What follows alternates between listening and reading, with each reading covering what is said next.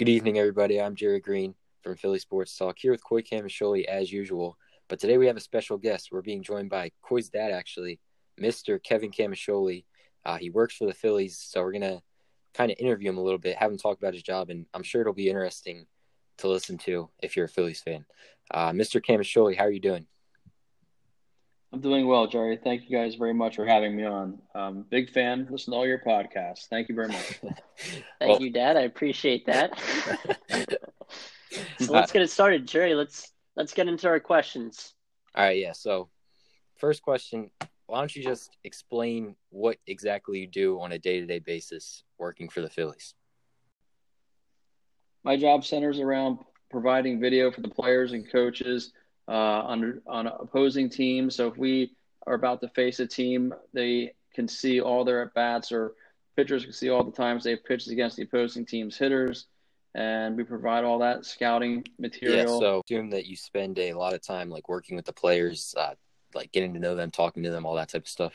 That's correct, Jerry. My office is inside the clubhouse in the ballpark. So, players and coaches come in my office and sit at computers and watch all the footage that they need to see. So a lot of time is spent, helping them out and breaking down footage and analyzing footage and, answering questions and providing them with what they need to gain an edge once the games start.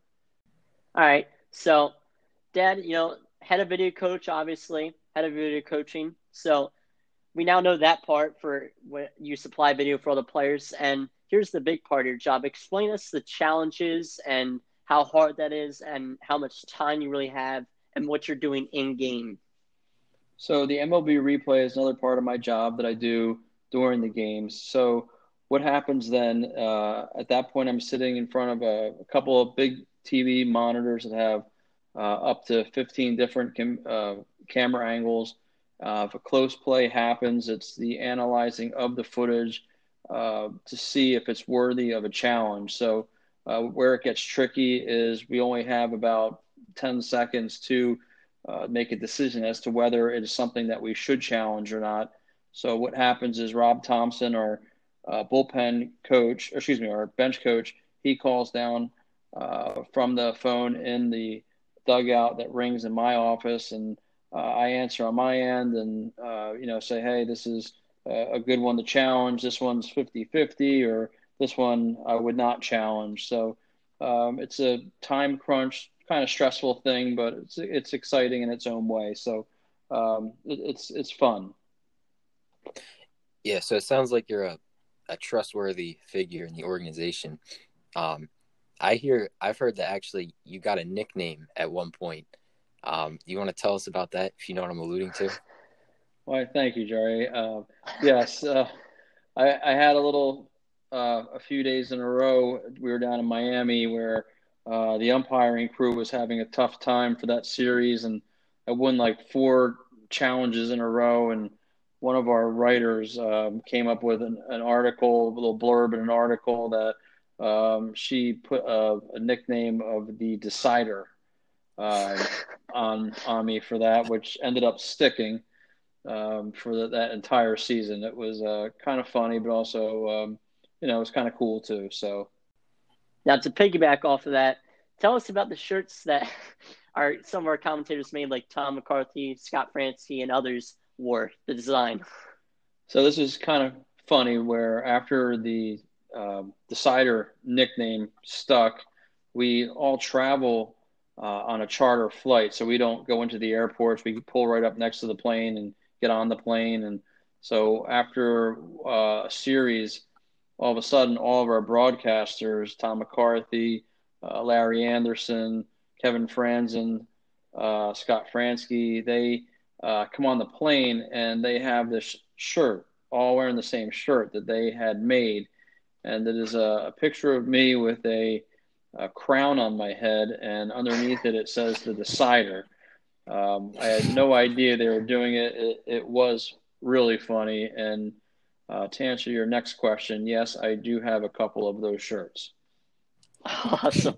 And I will make sure to upload that picture on our Instagram of the T-shirts after this podcast. But let's continue the interview. Jerry, next question. Yeah, so I know you've been with the team for a while. Exactly how long have you been with the Phillies? This year is my 25th year. My first season was in 1996. Wow, so um, that's a long time, especially in baseball. I feel like in baseball, a lot of I'm not sure like in the video department, but I know that managers in baseball, particularly, are in and out the door much more often than some other sports. But so you've been there since 90 something. I forget the date already. 96. 96. Yeah, 96. That means you were with the Phillies during their World Series win in 2008. Why don't you talk a little bit about how it felt to be a part of a championship winning team? 2008 was a great year. Actually, 2007 was the first year we made it to the playoffs for a cup of tea, as they say. But that was kind of our warm up for 2008. It's a dream come true. I mean, to be able to say you're number one when you're in a sport, you're competing in a sport, part of a team that's competing. It's a great thing. It's what you're there for. It's what you strive for. It's what everybody wants. When you look back, even right now, it's 2021 right now. 2008, we were world champions, and you can't take that away from us. And 50 years, 100 years from now, we can still look back, and that'll still be the same thing. It was a great bunch of guys that the city loved, from Burrell to Ruiz, Utley, Hamels, and so many more. Victorino, I mean, the list goes on. Jason Worth. They were a great bunch of personable, exciting guys, and the city embraced them. And of course, in Philadelphia, winning helps. And it was just everything came together that year, and it was a great team. Lidge had the perfect season. Um, what more can I say? We went to the big dance and we won. So we followed it up the next year, 2009, going back to the World Series. Unfortunately, we didn't win against the Yankees. That was a real bummer. But it was when we went back to the World Series, just the fact that we went back to back years, it's an incredibly hard thing to do, and there we were going back doing it. So it's something to be proud of still. And even though we didn't win the second year, it's so hard to accomplish getting there, and we got there 2 years in a row and won one of the two. So unfortunately, we haven't been back since, but hopefully, 2021 is looking pretty good, and maybe in the near future it'll happen again. Yeah, and some crazy stories, and maybe possibly in the future we could do a podcast, because I know a lot of these stories that you told me of the 2008 World Series and 2009 and all those kind of stories and personal contact with players that are special moments. Maybe we could do a separate podcast one day on some of those. Maybe it's something to stay tuned on. But this is a question I know the answer to, but you obviously had the two rings, the one from the 08 World Series and 09 NLCS champions. What's it like to have a ring, Dad? It's great. It's again it's a symbol of the accomplishment. The 2008 ring is obviously bigger than the 2009 one because our accomplishment was bigger in 2008, but both are something to be proud of. And the Phillies organization, did an outstanding job making the ring, designing the ring, and I'm very lucky to have one from each year. Yeah, that's the type of thing that you dream about as a kid. So it must be pretty special to have that experience, just winning, being a part of a team that won a championship at the highest level. Switching topics, let's talk about some of the players and individually. What exactly do you do for the players, and how do you supply their video for them? We have a number of different programs that we can send them remote, like via Wi-Fi, uploading to the cloud from my office, that they can pull down on their iPhones, iPad, Droids, or whatever device they're using. This current day and age with the COVID protocols that are in place, MLB has some strict protocols where essentially the video room is off limits, so everything is done remotely at this point. So I upload a lot of footage that the players then they turn on their iPad, and the way the program is set up, it is visible on their iPad, and they just basically just hit play, and watch the footage they want to see. Yeah, that's pretty cool. And speaking of COVID, how has your job changed? Obviously, in these times, a lot of things have changed. But how has your job specifically changed due to all the COVID restrictions? Well, Jerry, just like everybody in the world at this point, we're all wearing masks. Everybody's being very conscious of social distancing and all that stuff. The sports, what MLB is trying to do, and other sports too, but MLB, what they're trying to do with the 162 game season, it's going to be incredibly hard. There's going to be ups and downs in the season. Hopefully, the Phillies stay healthy. There's all kinds of protocol within the building that we have to go through. An example of the day to day is I wake up, I have to take my own temperature. Then I have to get on an app on the phone that asks me 10 different questions about my health. How do I feel? Then I drive to the ballpark. Before I'm allowed in the ballpark, I have to get my temperature taken again, answer the same questions that I already answered on the app.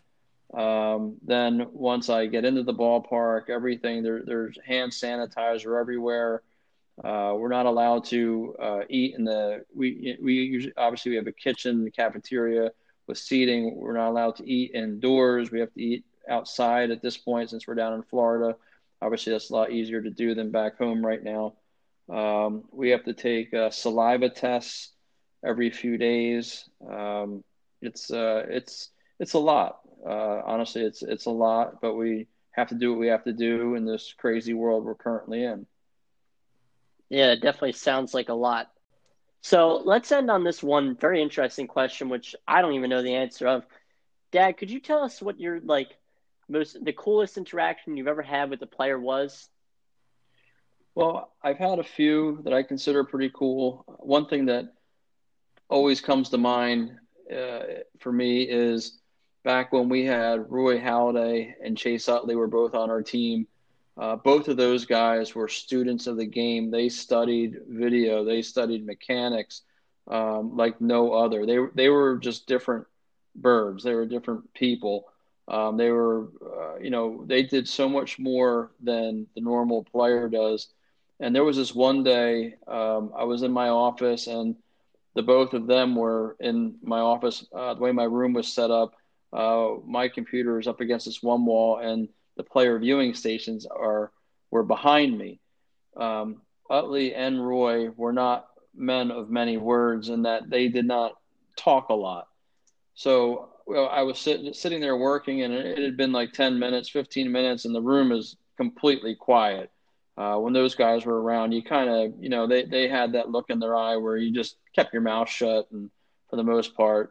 And keep in mind, I got along with the two of them very well. But I remember this one day, like I said, it had gone on like 10, 15 minutes of being quiet. And then I kind of just, slowly like turned around over my shoulder and looked, and I was like, my God, there's Roy Halladay and Chase Utley in my office. And it's just the three of us. And it was just one of those moments I was like, this is so cool. And I am so lucky to be where I am, to have these two guys in here. And they're working on their craft. And it was just one of those moments where you kind of step back, take yourself out of your position that you're in and at the moment, and just I was very thankful for where I was, and just always thought that was a really cool situation. They probably didn't think that at all, but nonetheless, that was my thoughts. So, and obviously the second one would be the World Series and everything that had to do with the World Series and the parade. Those were great memories as well. Yeah, I'm not surprised to hear that about Halladay and Utley. Just considering how great they were as players, that doesn't surprise me at all. But yeah, one more question before we go and wrap this thing up. Obviously, with the COVID protocols, your job's a little bit different. Have you had the chance yet to meet some of the newer Phillies, like Archie Bradley, for example? I have, yes. I just met him for the first time the other day. He has one heck of a beard, one I don't think I could ever pull off. But he seems like a real nice guy. He threw a bullpen yesterday I actually filmed him throwing the bullpen. He looked really good.